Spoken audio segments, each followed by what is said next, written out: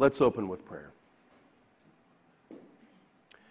Gracious Heavenly Father, we come to you this Christmas morning, and we come to you with joyous hearts. We thank you that we can gather together as your people here in this place and celebrate the incarnation, God in the flesh, making his dwelling among us. That we can celebrate the birth of love and of our salvation. And so, Lord, I pray that you would just open our hearts this morning to receive you, all that you have for us. We especially want to express our gratitude at the greatest gift any of us can receive, and that is the gift of Christ. And so we just thank you for this time. We ask, Lord, that you are magnified and glorified in our worship. We pray, Lord, that your church is built up and strengthened. And we just give you this day and give you this time, asking your blessing in it, and also that you'd be blessed by it. And we ask all these things in Jesus' name. And God's people said, Amen. So I have come to discover that God uses ordinary people to reveal his extraordinary grace. How do I know this? I'm so glad you asked. Let me introduce myself. My name is Joseph, son of Jacob. Now, I was born in Bethlehem, and that's an important fact because Bethlehem is the city of David, and it is from the line and house of David we know that the Messiah is going to come. But unfortunately, that's kind of fallen on hard times because God's people have fallen on hard times, and it's been a long time since that promise was made. So being of the line of David doesn't quite carry the same cachet it used to. Nevertheless, I'm still quite proud of it. But at some point, we came to make our home in Nazareth. Nazareth is a small town, and when I mean small town, I mean small. Kind of place, when you blink, you go right past it. But it's in that town, in that little small town in the Galilee region of Israel, that I met a wonderful young woman by the name of Mary. Now, our parents must have saw how we got along because they arranged for us to be married. And I was so very much looking forward to making Mary my wife. You see, we were pledged or promised or betrothed to one another. That's much like what you would call an engagement period. It's just a little bit more of a legal matter. But we were promised to one another, and we were so looking forward to making our life together. I was apprenticing as a carpenter. I was looking forward to being able to raise a family and make a life with Mary. But you know how those things can suddenly change. Because one day, interestingly enough, Mary was just acting a little odd, just a little strange. And I said, Mary, what's wrong? What's bothering you? And she said, Joseph, I can't talk about it right now. And so I thought maybe she just had some jitters, some nerves, or, something was on her mind. So I just let it go. But Mary continued on with this for a little while. And so I started to ask myself, what's going on with her? So finally, one day I say, look, Mary, what is going on with you? And she looks at me and says, Joseph, we need to talk. Now, you know that almost nothing good comes from those words. We need to talk. And so I said, okay, Mary, what do we need to talk about? And she said, Joseph, I'm pregnant. And I thought for a minute, and I go, okay, wait, what? Joseph, I'm pregnant. You could have knocked me over with a feather. I mean, look, I may be young, but I'm not a fool. I know how this whole biology thing works. And one thing I did know, I'm not the dad. I'm not the father. And so I said, Mary, how is this possible? What's going on here? And she looks at me and says, Joseph, look, here's what happened. I was just minding my own business in a field one day when an angel appeared to me. And the angel said, Mary, blessed are you among women. which I thought was kind of strange. And then the angel began to tell me about how I would get pregnant. And I said, but how can that be? I'm a virgin. And the angel tells me that the Holy Spirit will overshadow you and come upon you, and you will conceive, and you will bear a son, and you will name him Jesus. And I don't know, at some point I stopped listening because I was just thinking, okay, what is going on? And so Mary finishes telling me, and she says, Joseph, what do you think? And I said, I don't know what to think. You see, everything had been turned upside down. My whole life had been changed. I was making all these plans. I was thinking about the life we would build together. And now suddenly she's pregnant and it's not my child? What's going on here? So finally I just said, okay, Mary, I need some time. I hello. And so I went away and I just thought and I prayed and I wrestled with all this. You see, here's the thing. I want to do what's right in God's eyes. I want to obey God's law. I love God's law. And so I want to do what's right by the Lord. But I also love Mary. And I don't want to subject Mary to disgrace and to public shame. And so what do I do in this situation? And so I wrestled with this. I prayed about this. I didn't know what to do. And finally, I came to a decision. I love God's law, and so I can't stay with Mary. I have to divorce her. But I love Mary, and I don't want to subject her to public disgrace, so I'm going to do it quietly. I'm not going to drag her before the elders at the city gate and subject and ruin her life. And so I'm going to divorce her quietly. I'm going to have a private meeting with the elders, and we're going to do this quietly, and that way I can do what's right by the Lord, but also what's right by Mary. And so I made this decision. I can't say it was an easy decision, but I was at peace with it. And so I remember going to bed. And wouldn't you know it, I get my own visit. An angel of the Lord comes to me in a dream, and he says to me, Joseph, son of David, do not be afraid to take Mary as your wife. For what is conceived in her is of the Holy Spirit, and she will bear a son, and you will name him Jesus, for he will save his people from their sins. And I remember waking up, and I woke up and I was elated, because on the one hand, I could still make Mary my wife. We could still build this life together. But on the other hand, I felt this sense of shame, because Mary had been telling the truth the whole time. She wasn't lying to me. She wasn't spinning some yarn. She was telling me the truth, and I felt this sense of shame, but I also felt this sense of elation and joy. So I got up and I did exactly as the angel of the Lord commanded me. And I took Mary as my wife. But I'm not going to say it was easy. It wasn't easy. It was hard. Because you know how people in small towns can talk? And they were talking. But Mary and I were committed. We were committed to making this work, and we were committed to obeying the Lord.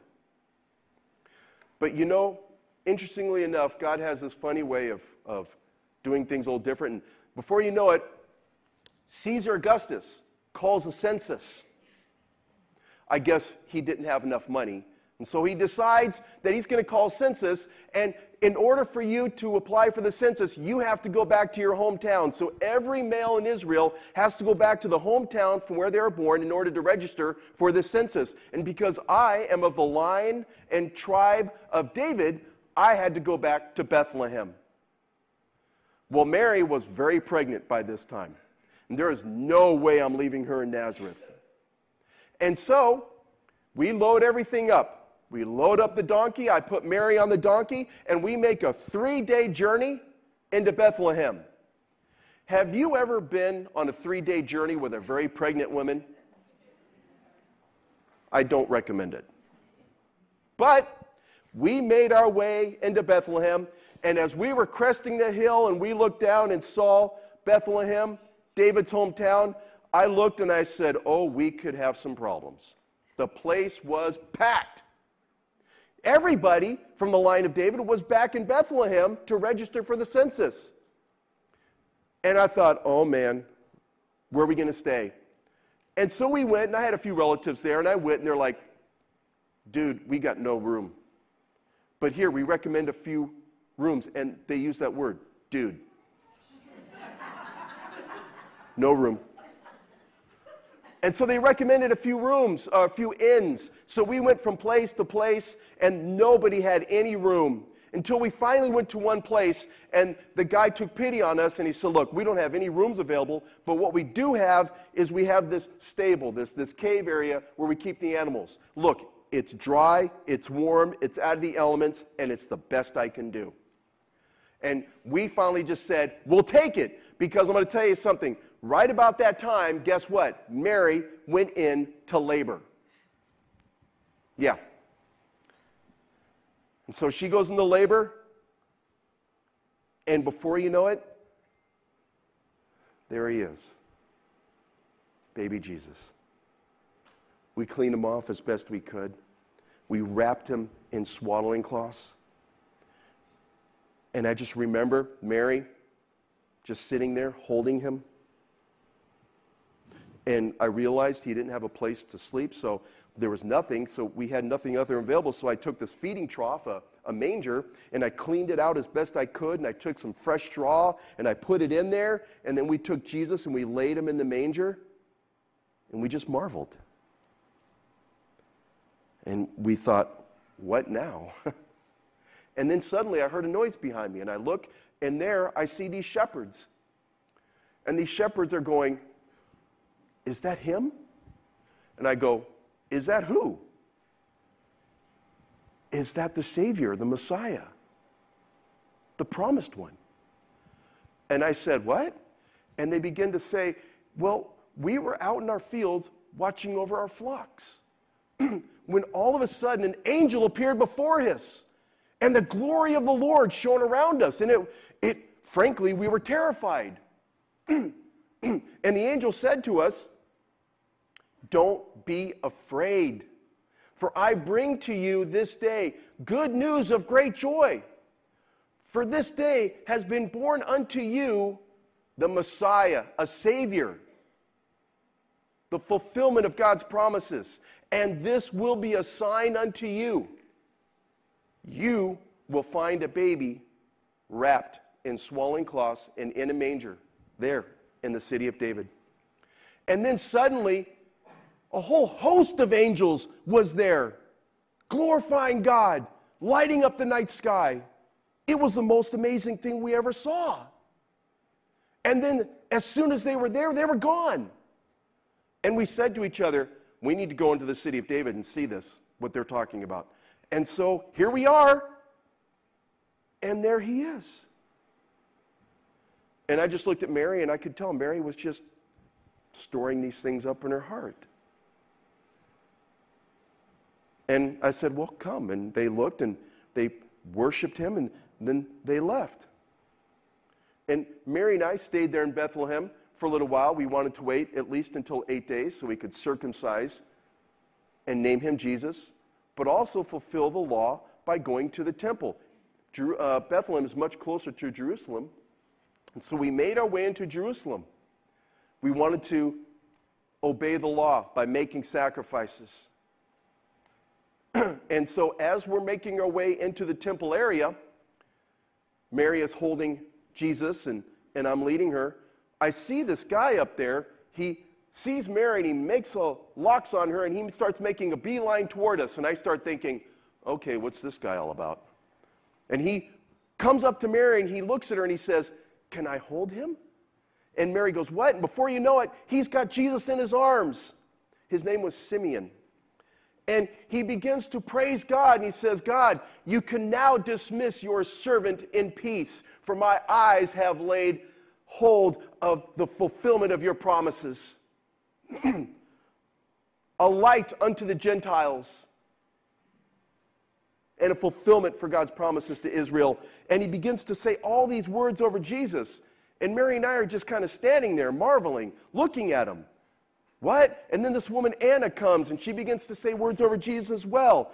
And we're just, honestly, it's overwhelming. And you're just taking it all in. And so he gives us back, and he walks away, and we go and we fulfill our promises. We make our sacrifices, and we make our way back to Bethlehem. I thought, let's just stay in Bethlehem for a little bit.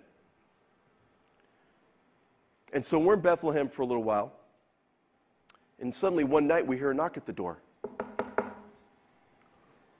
And I look at Mary and think, you expecting company? And she goes, no. You expecting company? I said, no. I said, who is it? I don't know. So I go and I look. And there, as I open the door, are these magi, wise men from the east. And they say, is he here? And again I say, is who here? The one born King of the Jews. I said, what? The Messiah, the one born King of the Jews. We followed his star here. I said, you followed his star? Yes, his star. And I said, really? Where? All right. Well, come in. And they come in and they tell me the story about how they're from the east and they're these magi. And they've come to celebrate and worship the one born King of the Jews. And that they followed his star and they followed it all the way here.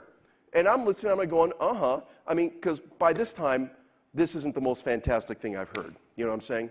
And so I'm listening, and before you know it, Jesus is brought out, and they fall in worship. They just go to their knees, and they begin to worship Jesus. And I'm just marveling again. And then they bring out these gifts. Gold, frankincense, myrrh. This is valuable stuff. And I'm thinking, this is nice. And they hang out for a while, and we entertain them. We were hospitable, and after a while, they leave, and they head back. But they go back a different way than they came, because something about Herod unnerved them, which I can understand. Well, it wasn't long after that, matter of fact, God came to me in a dream once again. And he said, Joseph, you need to gather up Mary and the child, and you need to get out of town and go to Egypt, because Herod is looking for the child's life. And you didn't have to tell me twice. So I woke Mary up, we gathered everything together, and we made our way to Egypt, and we lived there as refugees. And indeed I heard that Herod had come to the region where we were living, and he killed every single boy 2 years old and younger. Every single one. What a horrible thing that was, and how much it broke my heart. Well, we lived in Egypt for a little while, and living as a refugee in a foreign country is not easy. I tried to ply my trade as a carpenter, but what's interesting is how God provides, because we lived on those gifts. Those gifts of gold, frankincense, and myrrh suddenly became the income by which we were able to survive. And so we lived in Egypt for as long as we could. The money started to run a little low, and suddenly in a dream, God comes to me again and says, Joseph, you can take them back, for Herod is dead. And so I gathered Mary up, and I said, you're not telling me twice. And we left Egypt. But we didn't go back to Bethlehem because I had heard that Archelaus, Herod's son, was ruling in his place, and Archelaus was no better than his dad. So we made our way back to Nazareth. And there we had more kids. There we had a family. And there Jesus grew. And he was a good kid. He was a good son. He obeyed us. He was unique, but that's because he was Messiah. And I got to tell you one story. This is one story I've got to finish with because it really kind of points out his uniqueness. See, every year we would go to Jerusalem to celebrate the Passover as a family. Now, I would go 3 times a year for all the 3 feasts, but the whole family would go at Passover to celebrate. And so we would go as a caravan. And so we caravanned one year when Jesus was 12 years old. We caravanned to Jerusalem to celebrate the Passover feast. It was a great time.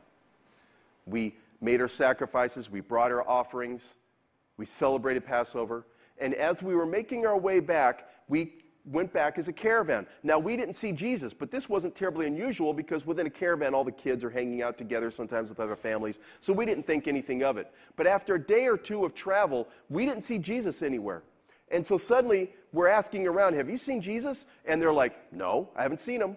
And we realize he's still back in Jerusalem. And so we left the rest of the kids with the relatives and said, get them back to Nazareth. We've got to go back and get Jesus. So Mary and I, we made our way back into Jerusalem, and we looked everywhere for Jesus. For 3 days, we looked high and low. We were starting to get a little desperate. But finally, we thought, let's check in the temple. So we went to the temple, and lo and behold, there's Jesus sitting with the scholars, teachers of the law, scribes, and everything else. Here's this 12-year-old sitting with these scholars, asking them questions to which they have no answers, and answering questions, and they're marveling at his answers. And so Mary and I are standing there for a minute, and finally Mary goes up and says, Jesus, why did you do this to us? Do what? Your father and I, we've been worried sick. Well, why are you worried? I needed to be in my father's house. What does that mean? It's like, I'm thinking, I'm going to give you a little father's house right now. Come on, kid. But we recognized the uniqueness of Jesus.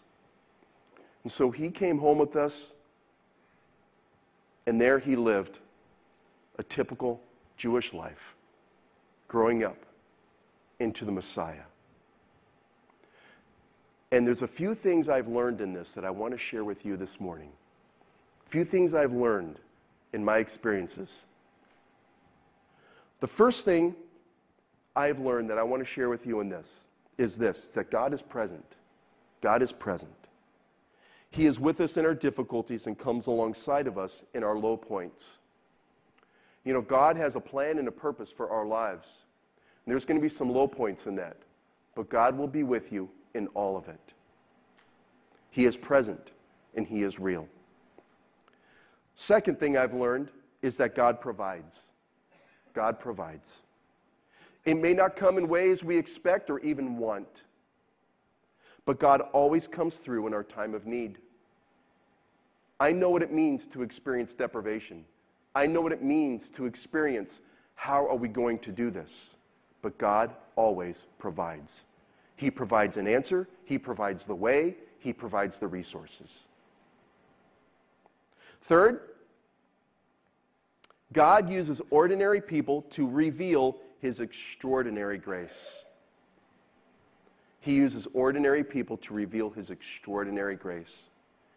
Sometimes we get fixated on people who are popular, who are wealthy, who seem to have all the advantages. But God uses ordinary people, people like you and me, to reveal his most extraordinary grace. Fourth, God loves us. God loves us. Jesus came to save us from sin, and he provides the opportunity for us to experience eternal life in relationship with God. Jesus is the fulfillment of all of God's promises. He is the fulfillment of all of God's promises. And so we see that God is present. We see that God provides. We see that God uses ordinary people to reveal his extraordinary grace. We see that God loves us.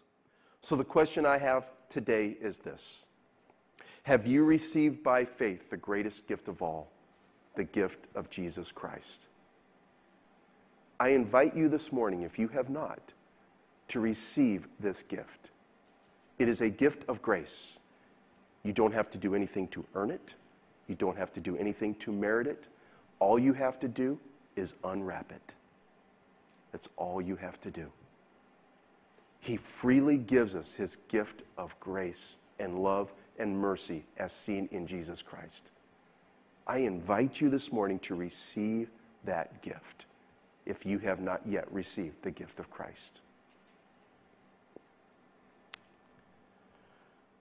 I have learned a great deal in this experience, and it is my hope this morning that you have learned something too. God loves you. And this is the message of Christmas, that God loves us. He loves us enough to give of his own Son that we may have eternal life. Would you pray with me? Gracious Heavenly Father, I thank you so very much for the gift of Christ. I thank you, Lord, for the experiences of your people over time. I thank you, Lord, for the experience of Joseph. May it be instructive to us, and may it be encouraging to us as to how we, as just everyday people, can be used to reveal your extraordinary grace. Would you move on us this morning? Would you help all of us, Lord, to receive the gift that you have given us in Christ? We thank you so very much for the grace that you have shown us. May your name be blessed. May your people be encouraged. And we ask all these things in Jesus' name. And God's people said, Amen. Amen.